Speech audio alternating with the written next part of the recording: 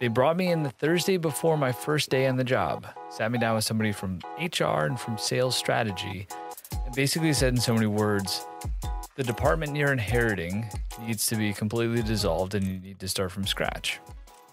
Said another way, you need to fire everybody and start all over again. I can tell this story now because it's 10 years plus later. And for the first time since that conversation, that job is no longer specifically my job.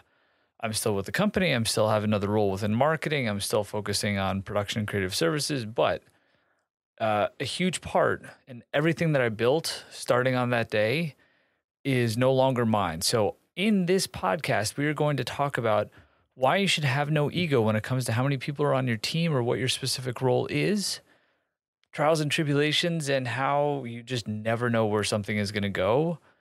And the most difficult thing that can be put in front of you could be the greatest thing you've ever stumbled across, even if it makes you dry heave at first. This story in particular all starts with a Thursday before my first day back in 2013 when I was brought into the office and I was like, wow, this is super cool, right? I'm 35 years old. Imagine me without a beard. And I'm an executive for the first time in my career. I sit down and they slide this presentation across the table. We need to walk you through a few things. We told you there was going to be some change once you took over this department. What we didn't tell you is that basically the entire department needs to be dissolved and you need to start all over again. The why behind that was, so if you've ever seen a small business on TV, there's a distinct possibility that that came from my team, which is amazing. Like I've had the luckiest job for 10 years overseeing a team. At least this has been part of my job and a majority of my job, overseeing a team that does small business commercials for TV. It's wild. It's like the funniest side of the creative industry. Yo, with all due respect, and I'll say this here because I don't have that many downloads yet, like fuck all the industry stuff and like, you know, Cannes Lion would be amazing and all that kind of good stuff. But like, go make 20,000 commercials a year for small businesses. It's the dopest space, and it's why I loved my job, and it's why I get up at 4:00 every morning. I will continue to do so, but like the people that do that for a living, this is an ode to them. It's a story about everything I described at the beginning, but it is also an ode to them because that space is incredible, and those people are incredible, and they built such an amazing team with me over the past 10 years. That this was all possible this past week. So they bring me on the Thursday, they sit me down, they slide this across the table, they say, you got to have to fire everybody. The reason behind that was, now that you know what they were doing, is that when you're selling local cable commercials in Dallas, New York, El Paso, wherever, back in the day being 10 years ago, whoever got the production capabilities of the local office, it was kind of like just throw it around wherever you needed to spread it versus a more strategic deployment of resources, to sound super corporate, of like put the people against where you're generating the most revenue, right? So it's a difference of just like everybody gets everything versus no. If you buy a first class ticket, you get first class service. If you buy an economy ticket, you still get service, but you get a different set of service variables. So starting the department from scratch was an unfortunate necessity in that getting people in the right roles consistently across the board was needed. So even just that alone, and we rehired a ton of people, but just to be able to get everybody in the right role. So like in one market, it would be, oh, I'm a producer and I'm an editor and I'm a project manager.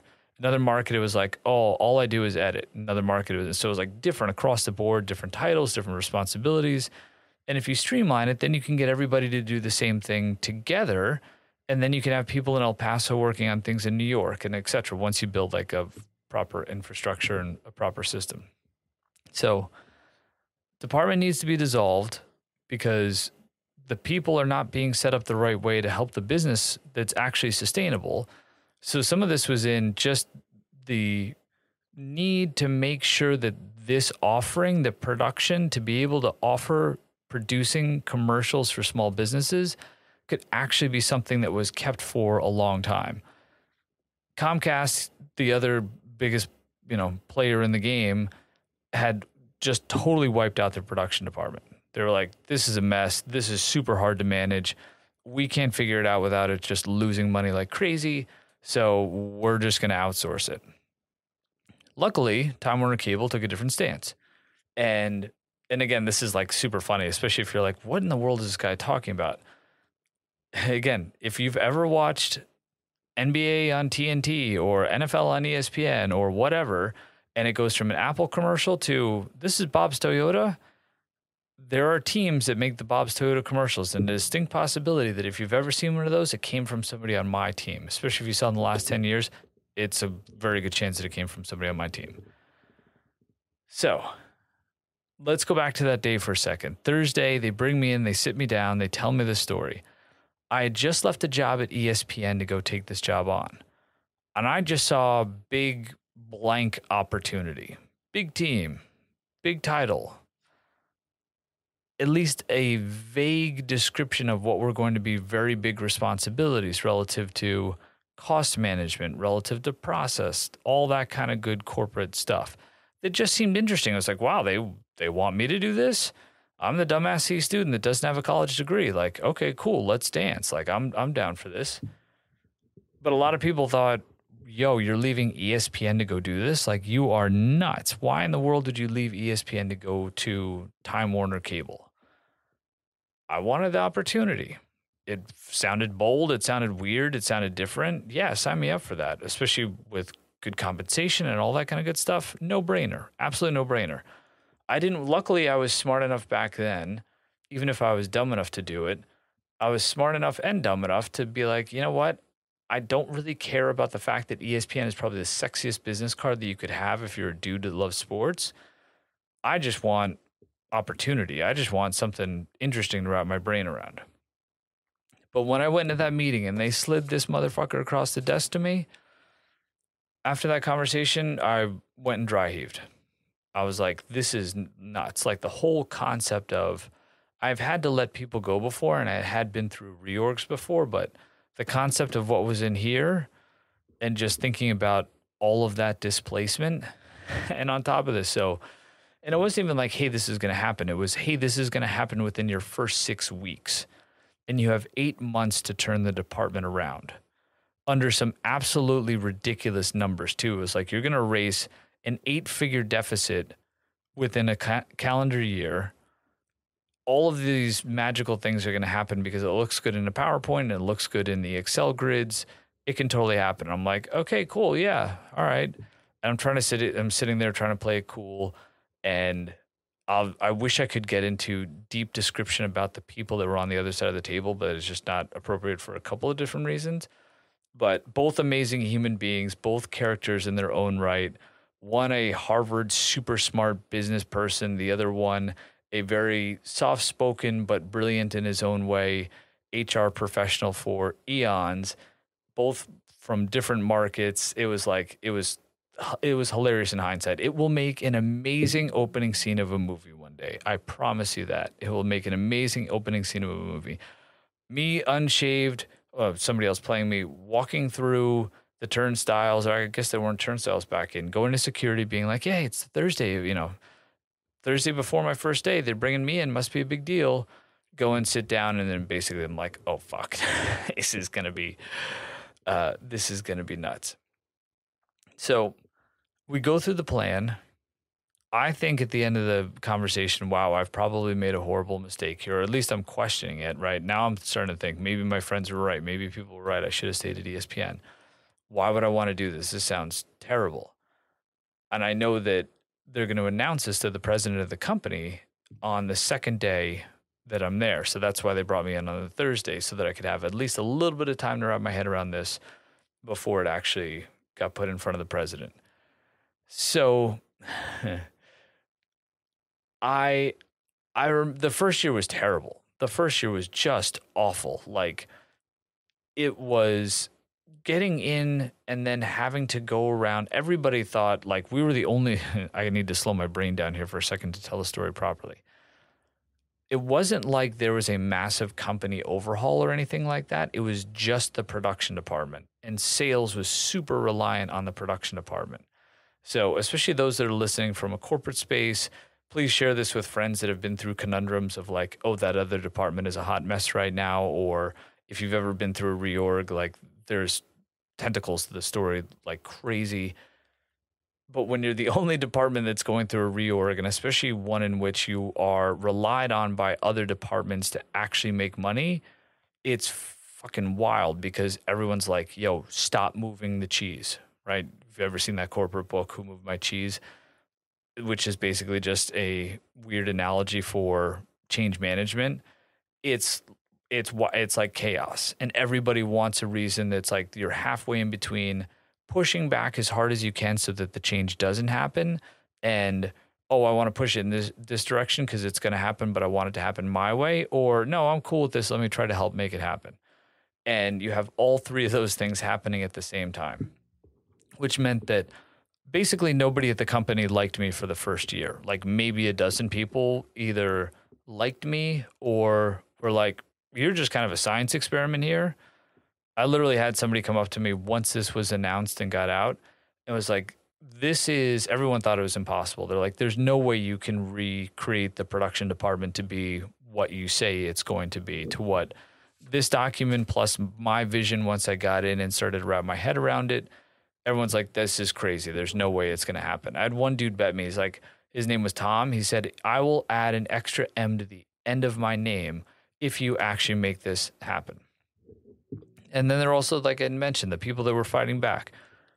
The day that we announced this to the leadership team at the time, this dude from somewhere in Wisconsin, I'm going to try to be as vague with like names and places as much as possible, called me up and just basically yelled at me for like 10 minutes. And sometimes you just got to take it, right? And I just don't have the temperament to yell back, and especially when I'm not. I need to. If somebody's angry at me, I always need to digest what they're saying to me. Like why? Like let me learn about why you're so angry, and then maybe I can defend myself. But like I need to learn first before I just snap back. And it was that kind of environment where people just wanted to call and yell at me either about the idea, or then certainly once we started to put this into practice, oh good God, it was like, it was pandemonium. So Thursday before my first day, they tell me you're going to have to wipe out all the jobs and start from scratch. Within 6 weeks, I had to tell the sales team this is happening, then had to tell the people on the team that this is happening. One of those overly cliche, your job as you know it no longer exists. This is what's happening. This is why. There will be new jobs that are posted, but this is all happening in the blink of an eye. Because usually when this stuff happens, it's like you don't see it coming and it happened mad fast. And then the turnaround is super, super quick too. So I think we had about 100 and then maybe posted 50 or 60 jobs after that. And I had to spend 2 weeks on the road going around and listening to as many of the sales leaders as possible and meeting as many of the production teams in person as possible too. And there was some wild shit on the road, like in 2013. So like certainly not technology where we are now, but to go into offices in small markets, and I'm trying super hard not to be the judgy guy from ESPN that like knows all of his shit and is super fancy. Like I don't know jack shit. I'm trying to be at everyone's level in regards to just humility. I have to have a ton of humility or else I'm screwed. I have to try to be as personable as humanly possible. And luckily for those of you that have known me and those of you that have watched my content for a while, you're like, oh, this is going to start to make sense now, both in storyline relative to my job, but also in storyline relative to who I am. Like I know you can totally see me sitting there doing these things based off of who you know me to be now, even if you just met me within the past year. Right. So I'm trying to be super chill, just digest things, take the high road as much as possible, learn. At the same time too, I'm like, this is wild. Like I'm out meeting automotive dealers in random places in upstate New York that have rabbits in their office. And I'm thinking it was 3 weeks ago that I was sitting down with somebody from IBM talking about $25 million deals. Like what in the world is going on and what did I get myself into? And then going into these edit suites that had like, just old tube TVs with 4x3 monitors and stuff that like kind of sounds nerdy if you don't know the space, but it's basically like, if you didn't have an HD TV yet, in this era, it was like I was seeing some of that stuff. I'm like, wow, there's a lot of work to be done here across the board for a multitude of reasons. And the stress that was putting on my home life too, right? My daughter is now 11, so this all happened right after she was born. I was married for a while at that point, but still, 8 years into a marriage, brand new kid. My wife had just changed jobs as well. This was like the perfect storm across the board. I'm going to abbreviate some of the following pieces of the story because this is literally a 10-year story, and I'm like maybe 45 seconds into the depths of that first meeting and gave you the super high level, view into what that meeting was like. I remember the morning. I'll tell two more quick things to keep this episode somewhat in a reasonable, 25-minute pace, because there's so much to dive into here. And I'm sure there's going to be a ton of questions. And I look forward to doing a Q&A on all of this stuff now that I've kind of let this cat out of the bag. I remember the day that we had to make the announcement to the employees. And it was the day that my mind shifted in regards to what an HR department can be that is helpful and one that is just there to basically hit the rule book. The person from HR that knew that this was happening, that was supporting me throughout, called and left me a voice message that morning. I won't tell you what's on it, at least not yet. But when I saw when I got in the office and saw the red light on, I'm like, fuck, who called me and left a message already? And when I heard that it was him, and he was basically saying in so many words, you can do this. Today's going to suck, but you can do this, man. You got this. That was the most incredible thing, because I hated myself for having to do this. I knew that other people were about to hate me for having done this. I knew that other people were already looking at me sideways just because I looked so young and I looked different walking into this office that, everyone's like, oh, here comes the cool dude from Brooklyn that thinks he's hot shit because he worked at ESPN. And that level of support and that person has now become a dear, dear friend of mine. So one of the biggest points I hope you take away from this is, even in times of total chaos in a corporate space that is, could be along these lines, you're going to find connective points. If you look for them and if you are willing to care about these things, you're going to find elements in friendships and connection points that you could have never fathomed ever before. And I remember that conversation. It was before Zoom, it was before WebEx, it was before all that stuff. So it was just like a big conference call, basically. And having to say to all those people, your job as you know it no longer exists. And that was after, having to tee things up and basically having to be like, okay, change is coming, blah, blah, blah, blah, blah. And then having to get to the explicit so that everybody knows getting off the call what is actually happening. God, that was fucking terrible. That was absolutely terrible, to say the least. I hated myself, and part of that still haunts me a little bit. But based on what I knew and based on what I was given, the reason I was able to reckon with that, because I thought, okay, maybe this is against my morals at a super high level. What do I do about this? And I kept coming back to, if I leave, somebody else is still going to do this. If I was like, yo, fuck this, I don't want to fire 100 people and do all these things you're telling me to do, somebody else was going to come in and do it. It's not like they were going to be like, okay, cool. Oh, you know what? You're right. We decided, you're totally right here. We're not going to do this anymore. No way. It was still going to happen. So it was basically leave, either push back. And I pushed back in the specific places where I knew I could save jobs. I didn't try to push back for everything. I tried to reserve the pushback for understand. I asked, can I run the department for a year and then try something? No, that was a hard no. No, this is already baked. This is happening. Then I started to push back in little places, and I saved about 30 jobs along the way based on where I was able to push back. And I still get notes from people on Thanksgiving days that say, I remember what you did. I'm super thankful for that.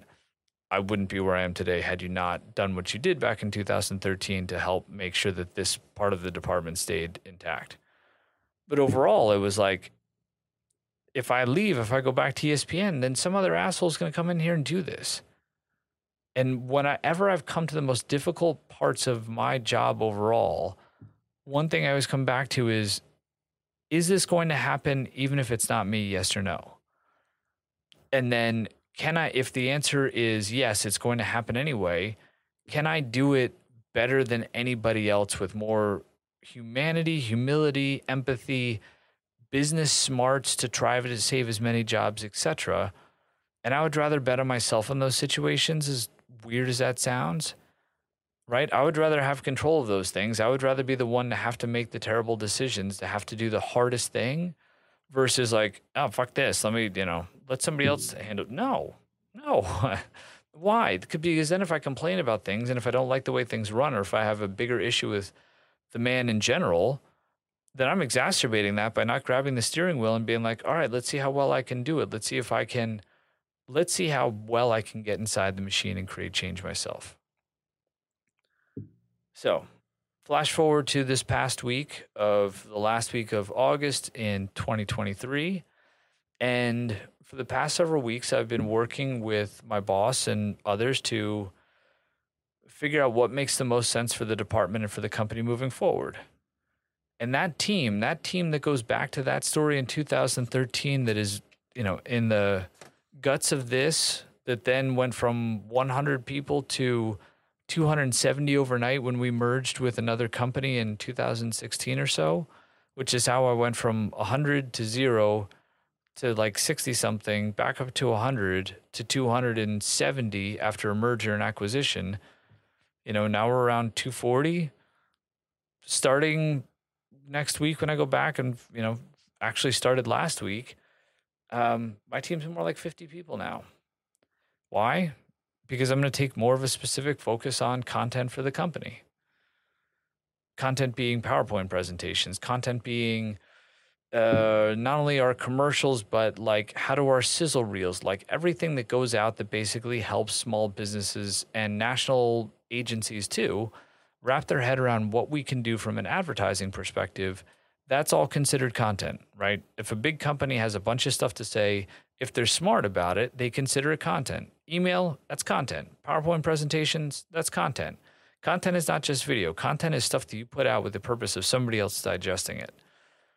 So based on what I've learned over the past couple of years, with all of this being like basically my side hustle, it just makes sense that that's where I help out the company, because we've got a great story to tell, right? Who doesn't love a good small business? Who doesn't want to support their community? Who doesn't love all of those stories that go along with all of those things? So being able to truly bring that to life in a multitude of ways it's just a completely different way for somebody to tell a corporate like story, but do so from more of a content specific mindset. What does all of this mean? What the hell is the point of the story, other than giving you a little bit of the backstory as to how this happened?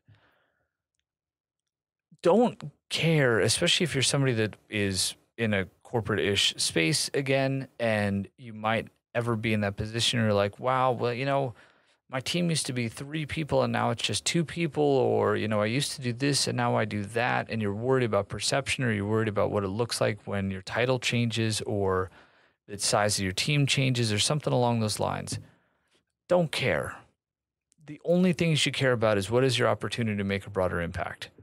That's the only thing that really matters, right? And I was very specific and intentional going through this in regards to, where is my ego really coming into play here? Where do I actually care about the fact that I will no longer be able to say I've got a team of 240 people now versus what's in the company's best interest? And I am ruthless in that regard, where I don't give a shit about those things a lot of other people give a shit about. So I had no problem being like, this makes the most sense. I think we should do this. Totally my idea to put that on the table. Most people would be like, oh my God, why in the world at this stage of my career would I want to give up that much responsibility, that much P&L power, that much, et cetera? Because the broader impact that I can have based off of what I'm going to do next, it's a very interesting place to go and try to do at a level that no one has ever done it before. And B, it's going to be more helpful overall. And C, and most importantly, this team that went from 100 to 0 back up to 60 to 100 to 270 to 240, et cetera. And I've got myself saying this on camera to them. They did such a good job. We have done such a remarkable job building this that they made my job irrelevant, basically. And I knew that, and I was sitting on that. And that is a part of my long-term strategy. I firmly believe, especially in a management position, if you can set up a department or whatever so well that you make your own job irrelevant, or you put the people in that department in a position where they can make your job irrelevant, where you're just a figurehead, that's fucking amazing. Amazing for these people. And hell yeah, I will own some of that too, that I'm damn proud of that. This was a hot bag of poo-poo when I walked in the door. And now when I walk out the door, I can say it is running so well, they just don't need me. Hand it over to somebody else. Here you go, man. Enjoy. They're fucking amazing. It's running super well right now. You can now think of totally new, fun things to add on, to tweak a little bit here and there. But otherwise, you are getting the most remarkable, well-oiled machine from a production perspective for the purpose of servicing small businesses, national businesses, regional businesses. If you need a commercial, you need it done effectively, efficiently, at scale, there's a team called Kernel that will do a job better than anybody else.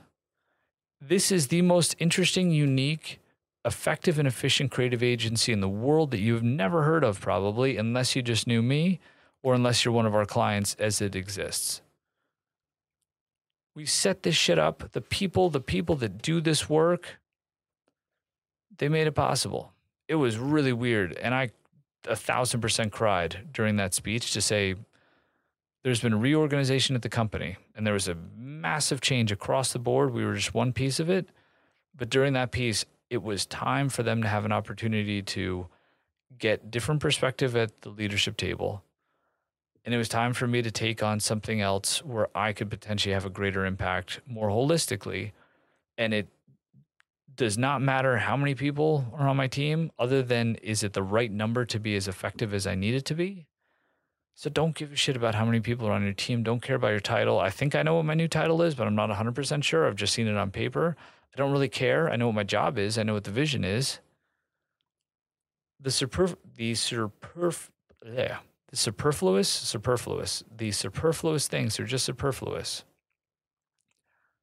The outcome, the output, especially over long periods of time, who gives a shit about it?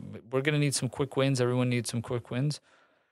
The output over long periods of time, that's all that matters. Bigger, broader impact over long periods of time, for most companies, that's all that matters. Don't let yourself get trapped into the ego game. Don't let yourself get trapped into, this is either looks weird, what are other people going to say? I've had to be part of the conversation of telling other people these things are going to happen, and then seeing them freak out because they're like, what are other people going to say? I used to manage that team. Now I went from 5 people to 1 person, or I went from 15 people to 2, or I used to have a direct report. Now I don't. Who cares? What's your impact going to be? Don't give a shit what other people think. My name is Tim. This is the end of the episode. If you made it this long and you're watching YouTube, leave a comment that says, yo, I made it through the whole thing. And then tell me whether or not this was helpful. I'll buy you a pair of your size, Lost and Found. I'll buy you a pair of Lost and Founds. Deal? If you made it all the way through, say I made it all the way through, tell me whether or not it was helpful. And you have to be following me. Here's more rules. You got to be following me on this, obviously. You've got to be subscribed to this, subscribe to my other YouTube channel. You got to be following me on all platforms. If you do so, and you say you made it all the way through, Chicago ones, Lost and Found, we'll figure out your size. I'll buy you a new pair. I'm not going to give you one of my pair. Cool? Deal? Deal. I hope this was helpful. Look forward to the feedback on this one. Peace.